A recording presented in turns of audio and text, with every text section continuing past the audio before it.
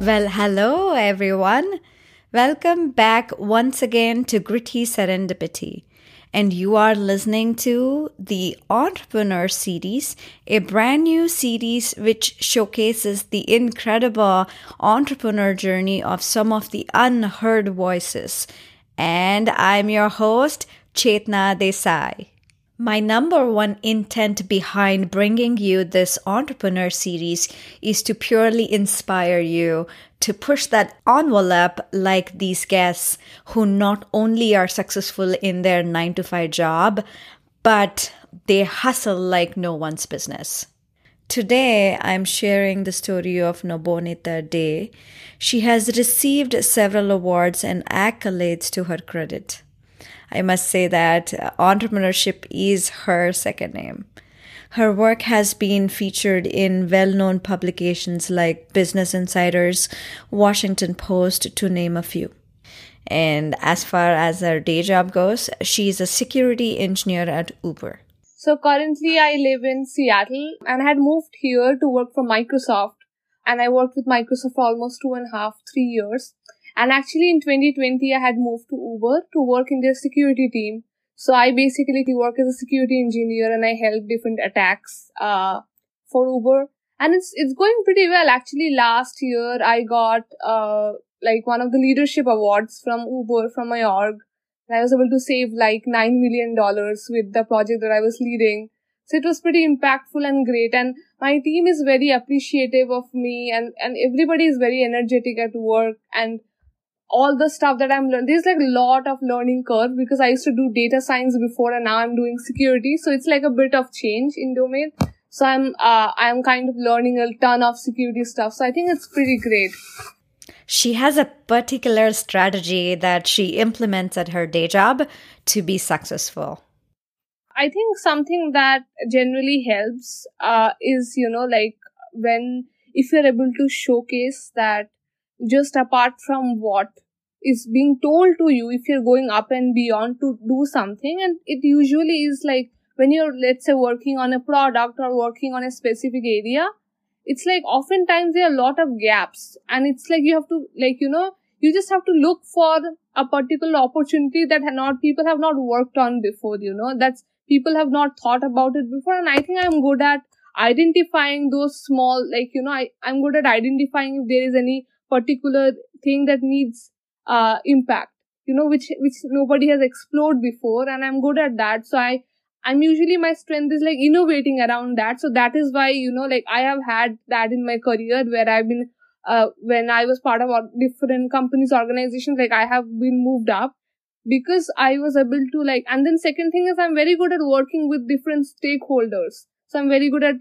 communicating with everybody and finding out what everybody is working on with and then bringing everybody together. And I think that is kind of a crucial skill. When you are looking at moving up the ladder, if you're able to work with different teams, understand what their needs are, and you're able to communicate with them properly and get the work done, I think that is something, again, another crucial skill that people look for. So I think these are the top two things that comes to my mind right now. Yeah. She also runs returnships.info that provides a ton of free resources to women who wants to get back to work after a long haul. I was actually inspired to create this platform. It actually happened when I started helping my mom. And so she has been out of her work for almost 20 years.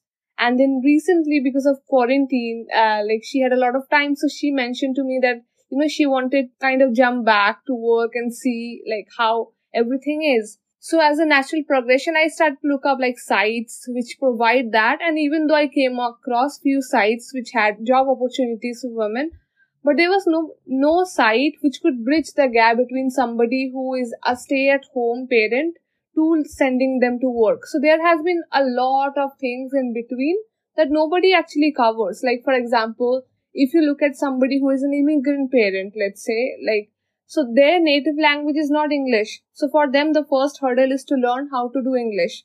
Then us being in tech, we take for granted the amount of tech resources we know at the top of our head. But my family being a completely non-tech family, nobody knows anything about tech. So for me, the next hurdle was like kind of bringing her up to speed with like computers and then tech related resources. So that was another thing. Then the third question, I remember her asking me, that I have a bachelor's degree. What is relevant now in the market? Am I relevant? Like, if I go back out there, will people hire me? Some questions like that. And she asked me about like, what are some of the career paths that people pursue right now? So my next thing was like, okay, find out like all the career path videos, and I sent her a bunch of stuff. And then there were like bunch of different things. So, and then that made me feel like, oh, okay, like this is like a big area that I should address. And actually I have a whiteboard in my house and I had written down the idea on it. And then while I was in my Miss India pageant journey, I actually had a chance to interact with few other women who were competing in the Mrs. India category, and then other volunteers at the pageant.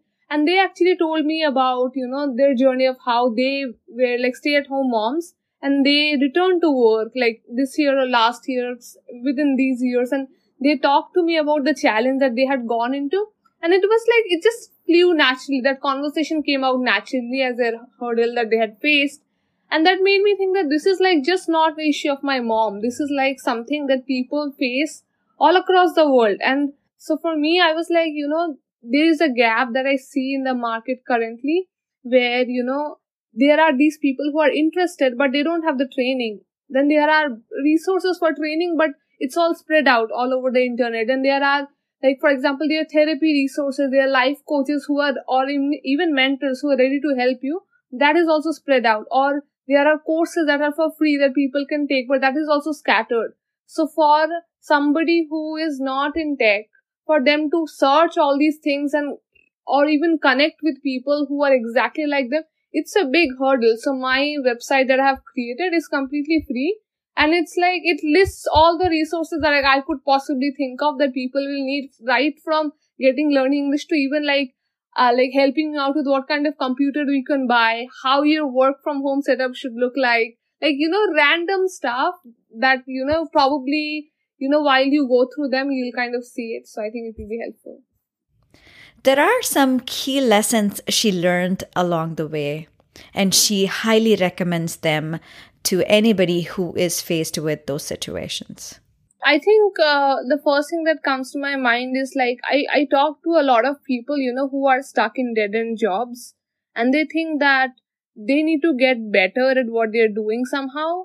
But I have personally learned that if you're not enjoying what you're doing currently, it's the best thing you can do is to move for you and for your team. Like, it's beneficial for both, because you need to improve on your strengths, not on your, like, you can get better at your weaknesses, but you can only get up till a certain point. But when you focus on your strengths and identify with that, then the pace at what you will improve at work or even do better at work or anywhere, that is like immaculate. You have to like focus on your strengths. So at any point you think that you don't enjoy the work that you're doing for a period of time, that means it's a time to look for something else. Because the moment you wake up every day feeling excited for your job, your story will change. Like, you will change. You will feel way more interested in what you're doing. So yeah, that was my first lesson, that anytime you feel stuck, like, just move. Don't listen to anybody who tells you that give it more time, it's not gonna change. It's gonna be the same thing. Like, so that is number one. And second I have learned is that, it's necessary to believe in your ideas. There will be a lot of people around you. Like, for example, like, I am a huge hackathon buff. I've gone to at least like 20 I've won like 17 or 15 hackathons. I've lost count now at this point. And then in a lot of hackathons, like, you have mentors who will help you with your ideas. And then there has been mentors who have come up to me and be like, oh, your idea is too hard. It's thesis-y like. There was this one hackathon at MIT Media Lab. I had pitched my idea, and then the mentor told me that this is a PhD thesis. This is not a hackathon idea. But I was like, you know what? It's fine even if it's a PhD thesis. I want to build it. So how much ever I can, I will try to go ahead. And so then I went ahead and I believed in my idea, and I found, so yeah, like, you also need to find a team who also believes in your idea. So I was lucky enough at that hackathon to find a team who also believed in my idea enough. and we worked on it for like around 24 hours. And then we won, and then, we got invited to few VR festivals. Actually, we had built something called text to VR.